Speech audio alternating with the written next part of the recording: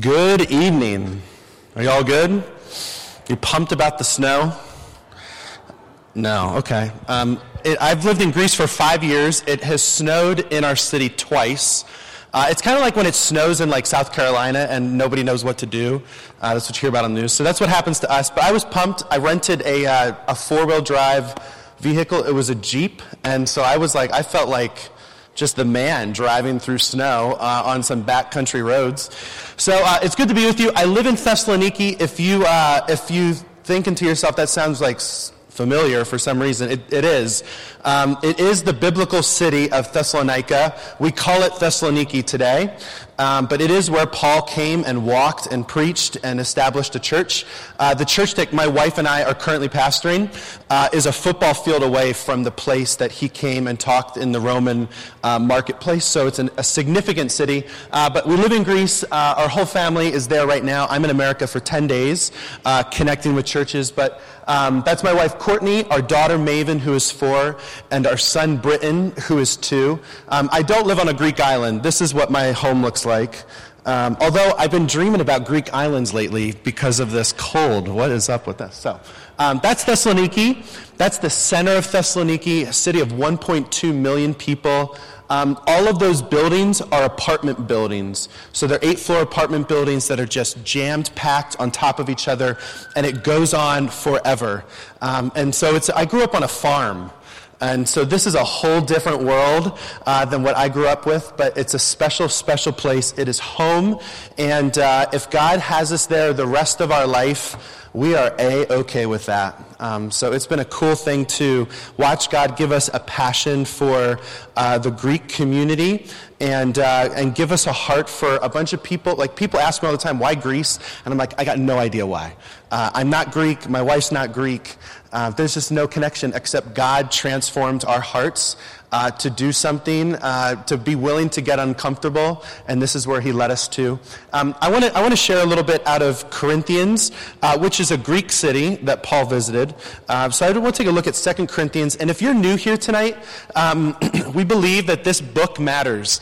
We believe that the Bible is important. It is absolutely vital for our life. And so we don't come together on a night like tonight just to hear interesting talk. We come together because the application of this thing right here is the most vital thing that we can do to our existence. And so we're going to open this up because the words that were written hundreds, 2,000 years ago, they matter to your life today. And so we're coming together from all different walks of life, all different days that we've had, the weeks that we've had, the family situations that we're in. We're coming together, and what I believe about God is that he has a word for you where you are right now in the situation that you're in. He knew that you would be here tonight, and so he wants to communicate something to you, but he also wants to communicate to us as a community. And so he's going to do that as well, as a gathering of people. So I want to take a look at 2 things, and before I do, I forget everything. So prayer cards, if you want to get one of these, slap them on your fridge.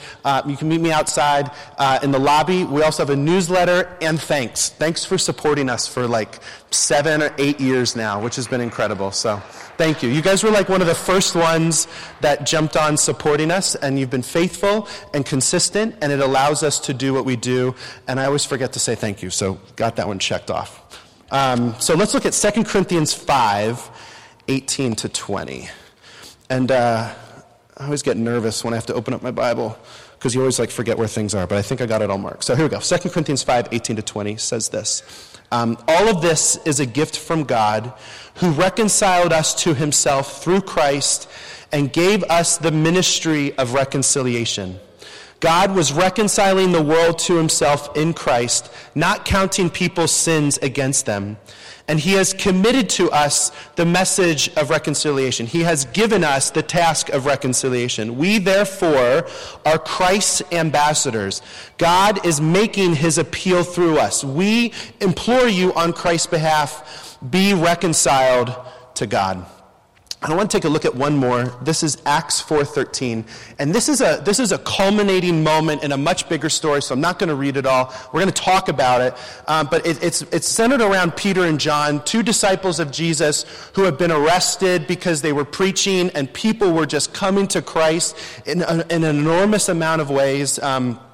So this is Acts 4:13, and it says this: when they saw the guys who arrested Peter and John, when they saw the courage of Peter and John and realized that they were unschooled, ordinary men, they were astonished and took note that these men had been with Jesus.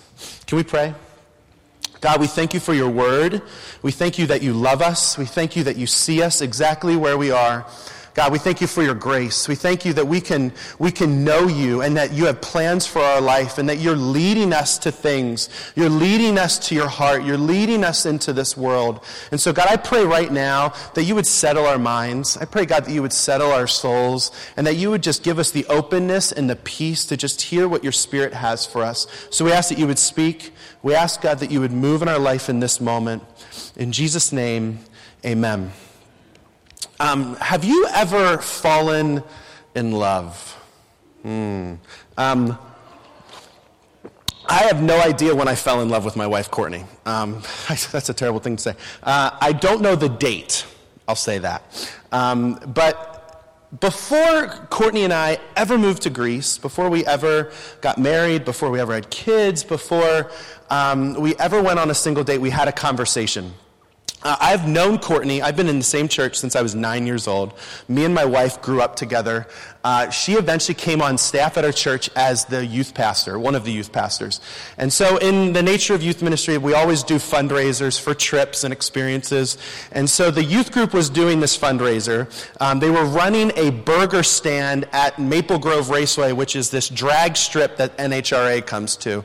And so it was like a really big deal. And I got asked by Courtney and the team to lead a hamburger stand. So it was the culmination of like my entire existence to be the head honcho of burger patties.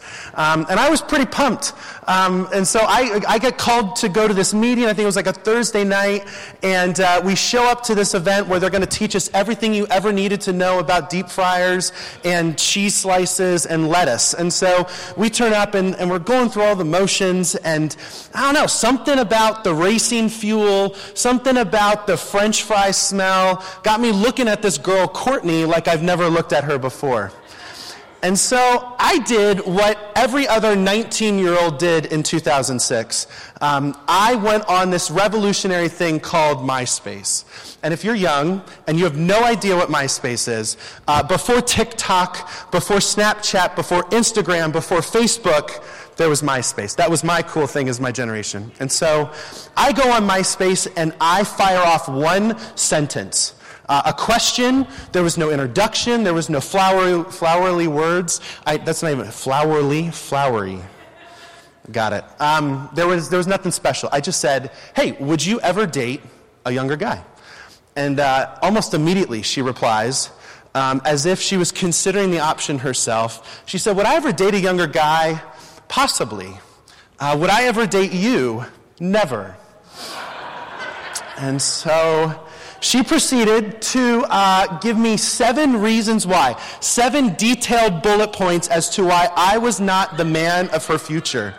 And so I, with a little fight, a little tenacity, I went line by line, point by point, and let her know that all those ideas were ridiculous. May I remind you that I've been married for 10 years and a couple months. Something about my words worked. But the truth is that there's probably a lot of us in the room, if not all of us, who are walking around with a list of reasons why we're not the right choice. A list of reasons why we're not qualified. A list of reasons why God could never use somebody like me. And those ideas, those things that you play over again and again and again, have been formulating your entire life. It was shaped by the words your parents spoke over you. It was shaped by teachers. It was shaped by your peers. I mean, you could have come home from a long day at work today, and your boss probably maybe spoke some words over you that reminded you of all the reasons why you're not. All the reasons why you're not. And so then we come together in a community like this, and we maybe have, you look at a guy like me, a missionary, and you're like, living for God like that, that's pretty crazy. I would love to do something like that. Maybe it's not even that. Maybe you're just thinking to yourself, man, could I ever be a kids ministry leader? Could God ever use me to help lead a connect group or a small group? How could God use somebody like me to reach my neighbor? And on your mind, day after day, moment by moment, are all the reasons why you're not qualified. Can I give you some examples? Because you're probably thinking to yourself, now come on, I don't ever do that. I would do something for God, but my past is way too dirty, full of way too many mistakes. I got a lot of problems that are chasing me down.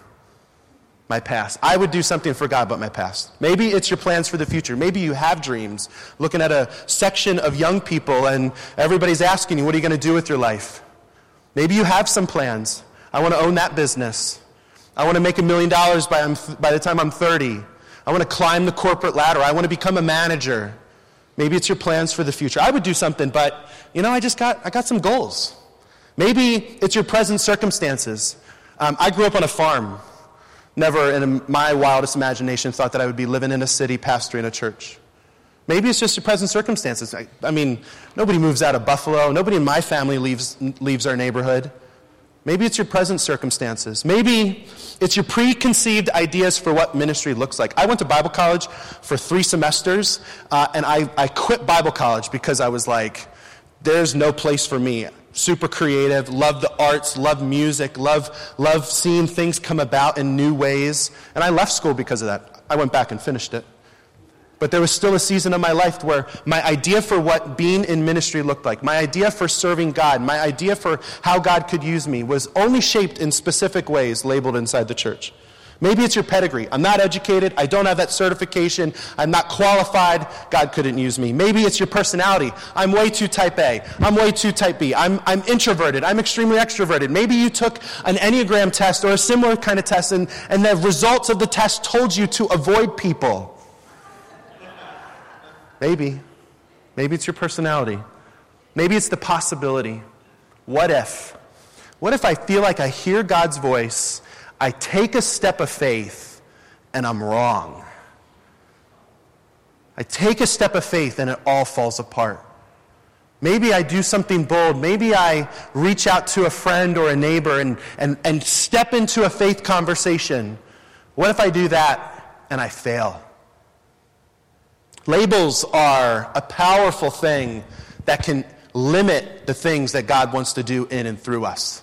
It is impossible for us to hold on to labels not defined, not given to us by our Father in heaven, and hold on to an image of Christ at the same time. Ephesians says it this way. 2 Corinthians 5 says this. Since we believe that Christ died for all, we also believe that we have all died to our old life. There is an old life. There is some things from the past. There are some ways that we used to identify ourselves. In verse 17, Paul says this. This means that anyone who belongs to Christ has become a new person. The old life is gone. A new life has begun. It is impossible for us to hold on to a label of the old life and hold on to the new thing that God is calling us to at the same time. And the truth is that the moment that we step into faith, the moment that we put our trust in Jesus, it is in that moment that the new life begins. Way too many of us keep some things from the past like a pet. A little thing to remind us of the good old days, a little thing to remind us of how we've just not succeeded and overcome and stepped out of the things of the old life. But God is calling us to leave go of the old life and step into the new.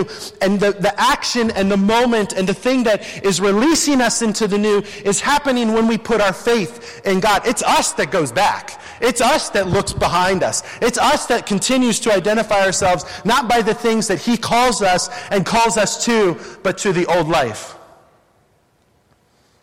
In Ephesians 2, 8-10, it says this. For it is by grace we've been saved. That's good right there. Through faith.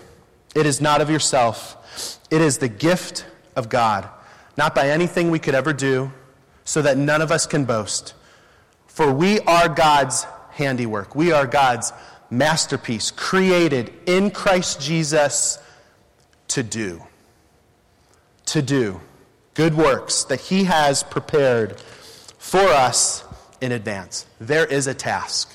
There is a mission. And if you're here today and you are still sucking oxygen on this earth, there is a reason that your Father has you where you are. There is a reason that you are still here. There is a reason that you're waking up tomorrow and walking into work or walking into classes or walking into your neighborhood around a coffee table. There is a reason, and it is centered around the task. It is centered around the mission and the thing that God has called us to do. The plan for how God is going to get people the hope of Jesus, the message of Jesus, the life that we have found in Christ is you and I. It is you and I. In 2 Corinthians 5, we read it earlier, God has given us this task of reconciling people to him. So we are Christ's ambassadors. God is making his appeal to the world through you. The plan is you and me. And it's got to be the worst idea ever. The worst idea ever. It's 2020. God could start a TikTok account. He could start an Instagram. He could send a mass email. He could send out some text messages. He could start a YouTube channel. But God chooses you and me. And the reason he does that, Paul expresses in 2 Corinthians 4, the reason he does it, Paul uses this imagery of us being jars of clay, us being these vessels that are holding things together, but like they're not steel. And so when you drop it, it breaks. When things fall apart, we have some problems. Paul describes it this way, that he puts his most important message inside of you and I, these jars of clay, because what? It reveals the truth of the gospel. It showcases just how true it is. It lets the world know around us that if God can put his most important thing within us, broken, always getting things wrong, us, it shows how true it is. When considering all the options, he chooses you. Emotional, you and me. I'm super emotional. Moody, you and me. Inconsistent. Sometimes angry. Sometimes bitter. Sometimes impatient. Sometimes getting road rage. You and me. And he does it not because we're perfect. He does it not because we're always getting things right. He does it because it shows how good the gospel is, that God would invite us into his story, that God would give us the opportunity to be a part of what he's doing in the world. And even though we fall and we get back up, even though we don't get things right, but we get back up, even though we have our problems and we have our mistakes, and we go back time and time again to receive the grace of Christ, even though that is a lot of our stories and a big part of who we are, it reveals the gospel to the world. And what the world is so desperately searching for, what the world and your friends and your neighbors and your co-workers is so desperately desiring to experience, is the unconditional love of Christ. And the church should be the most grace-filled place. The church should be the one place that anybody can walk in through these doors and try to figure things out and get back up again and take another stab at it. And if you're here today and you're overwhelmed and you're stressed out and you're freaking out about all the things that you're not doing right, I want to tell you today that there is grace for you, there is love for you, there's a new day tomorrow for you to open up the Word and to step into prayer and to trust God and to move forward in the things that you're calling us to. He's not calling us to live in the old life. He's not calling us to continue to just accept the things that he's calling us to get out of. He's saying your life is important. I've risked everything to bring you the message of Jesus, so step into it. And the message that is for you is the message that is the same for the world, that the world is so desperately searching for, but he has placed it in us. He has given us the task. And if there was ever a guy who maybe like was faith-filled and confident and strong and then messed up, it was Peter.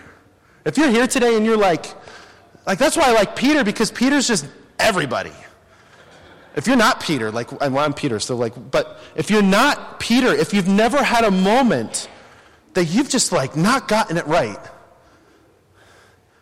I'd love to meet you. Meet me out back, but it's Peter. And Peter's a really interesting guy because we find Peter in Acts 4 and he's arrested because of all the incredible things he was doing for God.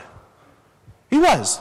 5,000 people got saved Because he was walking in a city. In Acts 2, he receives the gift of the Holy Spirit. He receives the power of the Holy Spirit. And so he's walking to church, he's walking to the temple, and he's on this busy road, and there's a guy there who's always been there begging, and he reaches out and he heals him. The guy freaks out. The guy is just dancing and so excited that he's no longer a cripple. All these people gather around, and Peter's like, hey, I'm just going to use this opportunity to communicate the truth of the gospel. And 5,000 people get saved. That happened a second time. And then the religious leaders get really frustrated, and they're really confused, and they're like, this is not okay.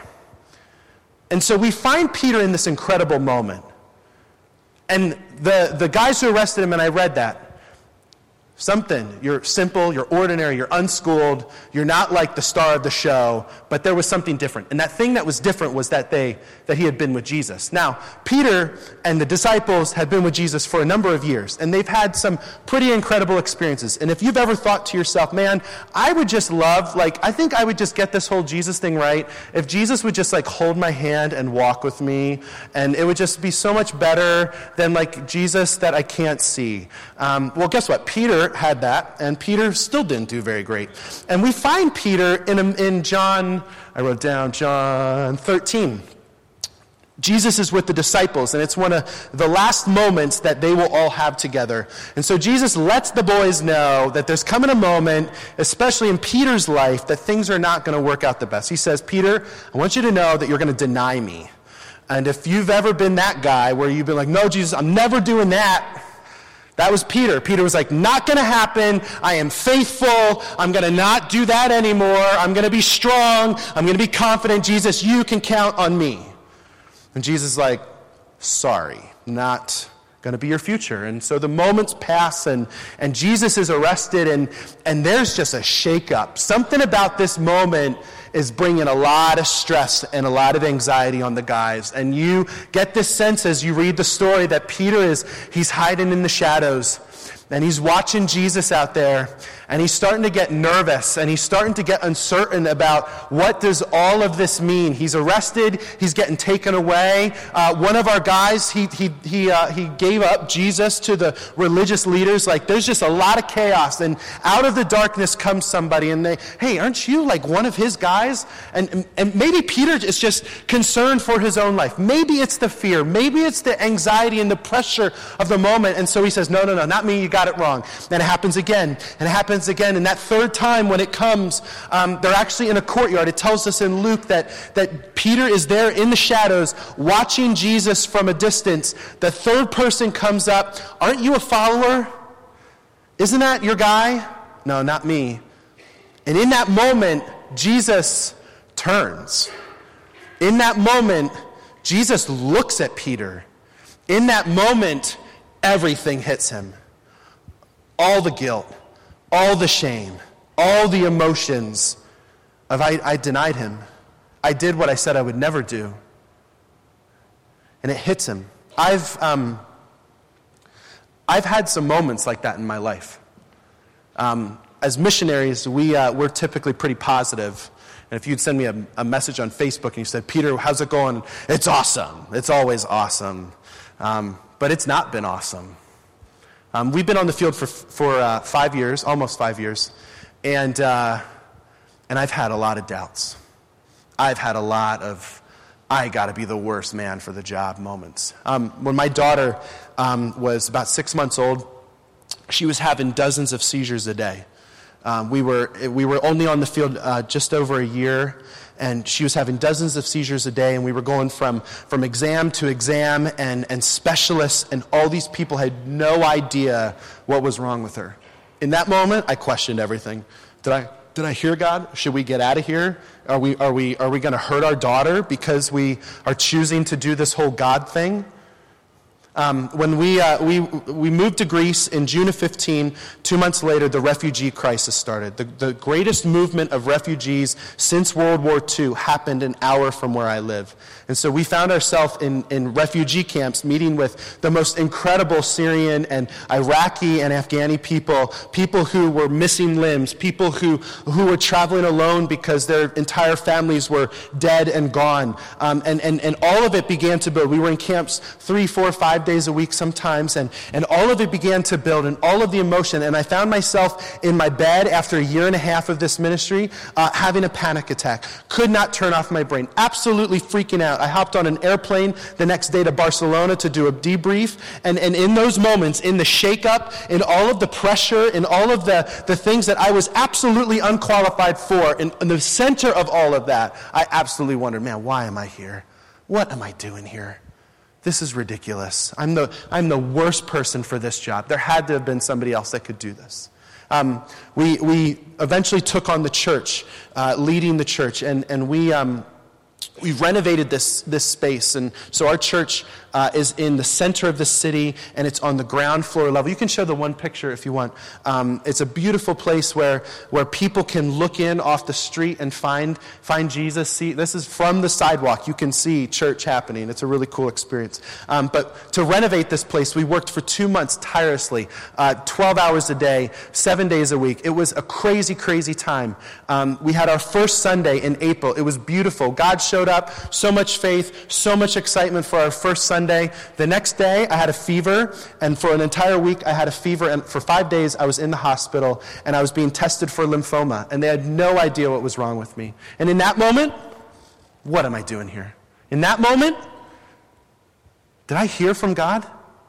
And if you've ever been in that place where you've just been so sure and so confident and so faith-filled for the daily decisions that you were making, and yet you find yourself struggling, yet you find yourself messing up, yet you find yourself not having it all together, there's still a future for us.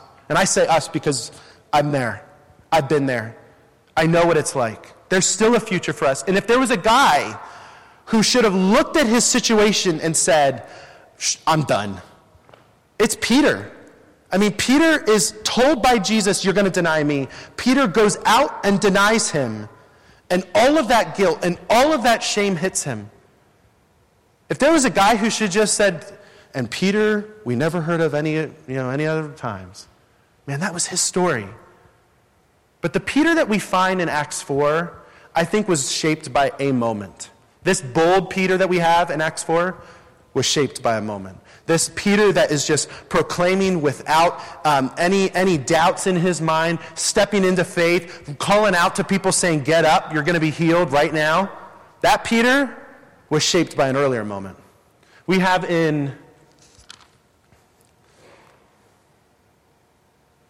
I don't know where, somewhere, John 21. In John 21, there's a story where Jesus is crucified, and he is raised from the dead, and there is this image that the believers see Jesus. But you also have this image where Peter is a bit confused. And so he decides to go back fishing. He decides to go back to the old life. He decides to go back to the things that he knows. And so we find Peter out with the boys in the water. And if you've ever been fishing, you know that guy who comes along and asks you if you catch anything. Like, they're the most annoying people because they want all the secrets and they don't have to do the work. And so there's this guy on shore, and he's yelling out to the fellas, hey, did you catch anything? And maybe Peter blows him off. But a moment occurs where something in John recognized that voice. Something in John recognized the moment. Something in John said, that's just not anybody out there. That's Jesus. And he leans over to Peter and he's like, Peter, you know who that is, right? And something rose up in who he was. Something allowed him to just throw off all the shame, not care about anybody's opinion. And he swam back to Jesus. And it was in that moment that Peter's life was changed. It was in that moment that it went from a revelation of who Jesus was by the works and by the moments that they spent together. It became a revelation of grace that transformed Peter's life. When he was restored, when Jesus prepared breakfast and they sat around and they got to work it out, and that relationship and that moment and that future was forever changed. It was changed because he had a moment with Jesus. Those of us who have received the grace, those of us who know just how good this grace is, we make the best people who go out to proclaim the gospel. Those of us who have received the grace of Christ make the best reconcilers. And so while coronavirus, I'm just kidding, terrible joke. That's a terrible joke. God help those who have that. Those of us who have that revelation, we make the best reconcilers. Those of us who walk in and know and have that intimacy with Jesus, we make the best reconcilers. And while you and I live in and get to know this grace, there is a world that surrounds us that is desperately searching, desperately wanting to know, is there something more to life than what I'm walking through every day? And there is.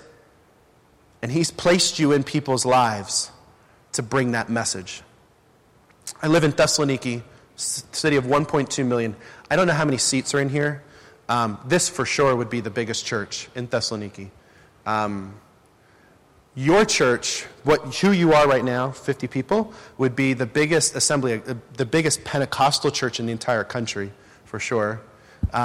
We have about 1,500 people who are evangelical, which is a term that we use to describe people who are not Orthodox Christian, who are not Catholic. They're of kind of a collection of everything else except Jehovah's Witnesses. And so we have a desperate need for churches in our country. We have a desperate need for people to get saved. We live in this unique place where all the Greeks get to point back to Paul. Like, isn't that an interesting situation? And so they are the original church. They are the ones who got the message first. We are 98% Christian. 3% attend church. And we live in this fascinating world where everybody essentially has been inoculated to the gospel. They know enough. Does it affect their life? No. One of the young guys on our team, his name's Sammy, his real name's Yanis, and he, incredible worship leader, 20-something years old, such a friend. He came to me in October and he said to me, Peter, I don't know what to do.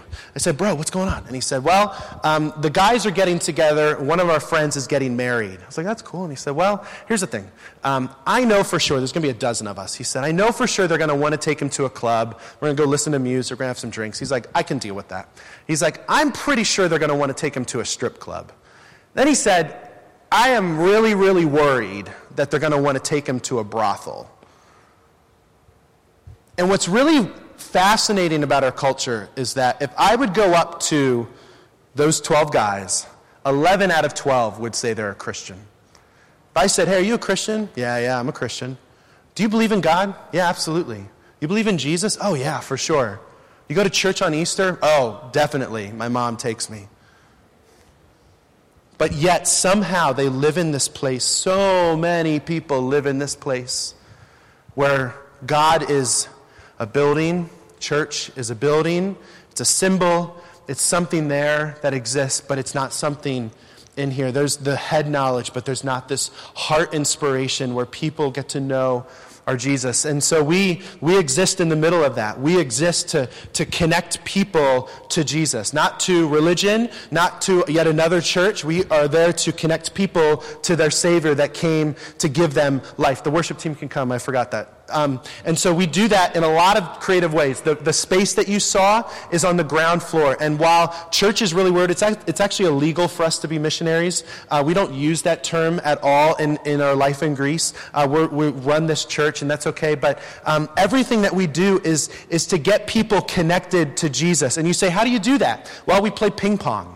And we play PlayStation, and we do English Club, and we do open mic nights. One of my favorite things that we do, there's a Connect dinner picture. You can put that one up. Every other Wednesday night, we have a dinner for free that people can come to, and we set up this really big, long table, and we have a meal together. And what we're finding is that people actually want to talk. They actually want to talk about normal things. They want to talk about Barcelona and Real Madrid. They want to talk about life. They want to talk about their girlfriend. And as you get to do those kind of normal conversations, you get to introduce the God conversation. While we get to sit down and have meals together, and while we get to play, and we get to know one another, and we get to build people into a community, that opens up the door to the God conversation. And while we are continuously seeing people take steps in new ways into things like English Club, and to new things like Connect Dinner, here. We are believing and trusting that God is going to build those people into the church on a Sunday, into the believers' communities at Bible study and at Alpha Course. Our passion, the thing that keeps the clock that is ticking in our mind is that we know that God wants us to plant a church in 5 years. It was 5 years. It's not 5 years anymore. It's 1,535 days. We will have another church. And that's only going to come. The pastor that we're going to have, the team that we're going to have in that world is going to come because we're playing ping pong with them today. Is that not the most ridiculous thing? Is that not bizarre how God's going to use an English club, or he's going to use a photography class, or he's going to use something around the kids program, and he's going to build people into life. He's going to connect them to the local church. He's going to introduce them to Jesus, and then he's going to go change the world with them. Now, while that's the story of our life in Greece, the things that we will see 5 years from now, we're planting in seeds now. The same is true for you all today. And you're sitting kind of comfortably, and I know it's a Thursday night, and this is not totally representative of the church. But if you have a space next to you, I want to lean a thought in on you. I want you to just to think about this every time you have a space next to you. That space is a life. And it's not a life that Pastor Josh is called to reach. It's not a life that an elder or a kids pastor or a small group leader. It's not the missionary's job to go reach everybody. It's yours. And what I know about God is that he gives the most outrageous opportunities to people that don't deserve it. He gives the most ridiculous grace to a bunch of people who don't deserve it. He puts his most important message in a bunch of people who don't deserve it, who are unqualified, who aren't the best choice. And he actually says, no, you are the best choice. No, I've positioned you in that workplace for a reason. I know your story's complicated. I know you got some history to you. But what I know about your future is that it's much brighter than your past. I know that that there's some things in your past that haunt you. There are some things that drive you nuts about your identity, the things that you've struggled with for years and years and years. And he's saying to you, I know, but I know. I know what lies ahead. I know where you go to work. And man, something that we repeat absolutely every week in our church is that it is not a coincidence where you go to work. God put you there for a reason. It's not a coincidence that you go to that school and you have that class. It's not a coincidence that you're in that neighborhood. It's not a coincidence that you love doing some bowling with that crew. It's not a coincidence. It's him positioning you. And the people that you surround yourself with every week, every day, the people that are in your class, the family members that are in your life, that uncle that drives you nuts, he has placed you there for a reason. And he's given you everything that you need to go do it. He's given you the power. He's given you the knowledge. He's imparted into you the grace of our Savior. And he's saying, go. The task, the mission, the responsibility of reconciling humanity back to God is in us. And so I don't know what tomorrow looks like for you. I know in a couple days, on Monday, I will get on an airplane and I will go back to my calling. I'll walk out my doors onto the plaza where at any point in time there's 100 people, there's 1,000 people, and I'll go back to my calling. I'll go and I'll have coffee with the guys. I'll go back to my calling. We'll have Connect dinner on Wednesday night. I'll go back to my calling. I'll be living life in my calling. Tomorrow, it begins. It begins. He loves you. He knows who you are. He knows the struggle. He knows how much you wish you didn't deal with the things that you're dealing with. And he's just saying, let's go. There's a world that wants this hope. And he's placed you there for a reason. He's placed you there for a reason. Can we pray? Before we do anything else, if you're here today and you've never had an encounter with the grace and love of Jesus, it is just a moment away. It's a choice. Ephesians talks about it. It's just a decision. It is like it's a day that begins this new life can begin, we choose things all the time. We choose who our girlfriend's going to be. We choose what pair of pants to put on. We choose what food to eat. And choosing to follow Jesus is a choice. Choosing to make him the Lord of your life, the ruler, the one who calls all the shots, makes all the decisions, that's a choice that you have to make. It's not your grandmother's decision. It's not your mom's choice for you. It's a choice you have to make. And if you're here today and you're saying to yourself, man, I've just been kind of doing my own thing. I've just been living life, and I've never made that choice. But to think to myself that God loves me so much, that Jesus is there for me, I want to know that love. I want to know what it feels like to be in relationship with my Creator. It's a choice. And it's a choice we all have to make for ourselves. And so if you're here today and you're saying to yourself, I want to make that decision, we're just going to say a simple statement, a simple prayer. And it's this: Jesus, I give you my life. If that's your prayer tonight, you can repeat it right now. Jesus, I give you my life. That's where it begins. It's not everything. You're going to figure a lot of things out on the journey. You're going to grow a lot. He's going to take you to places you never imagined. He's going to lead you. But it begins here. Jesus, I give you my life. With everybody's heads bowed and eyes closed, just nobody's looking around. This is just a moment. I think that's important for us to not just have this conversation with God on the inside, but also on the outside, do something. And I would just love to be able to pray with you, because I think this is like the greatest thing that you could ever do, is invite Jesus to be the King of everything, the Lord of everything in your life. So if you're here today and you've prayed that prayer, Jesus, I give you my life, can you just put your hand in the air so I can pray for you? Awesome, awesome, awesome, awesome, awesome. Can we pray? God, I thank you for those in the room today that are saying, Jesus, I give you my life. You can have my past. You can have my future. You can have every moment that you're going to give me to walk this earth. God, I thank you for those that are encountering your mercy, your love, your forgiveness, your grace. God, I thank you that you see them, that you're so passionate for them, that you risked everything that they would know you and be a part of the things that you're doing in this world. God, I thank you for your love for them, your love for all of us. Can we do something else?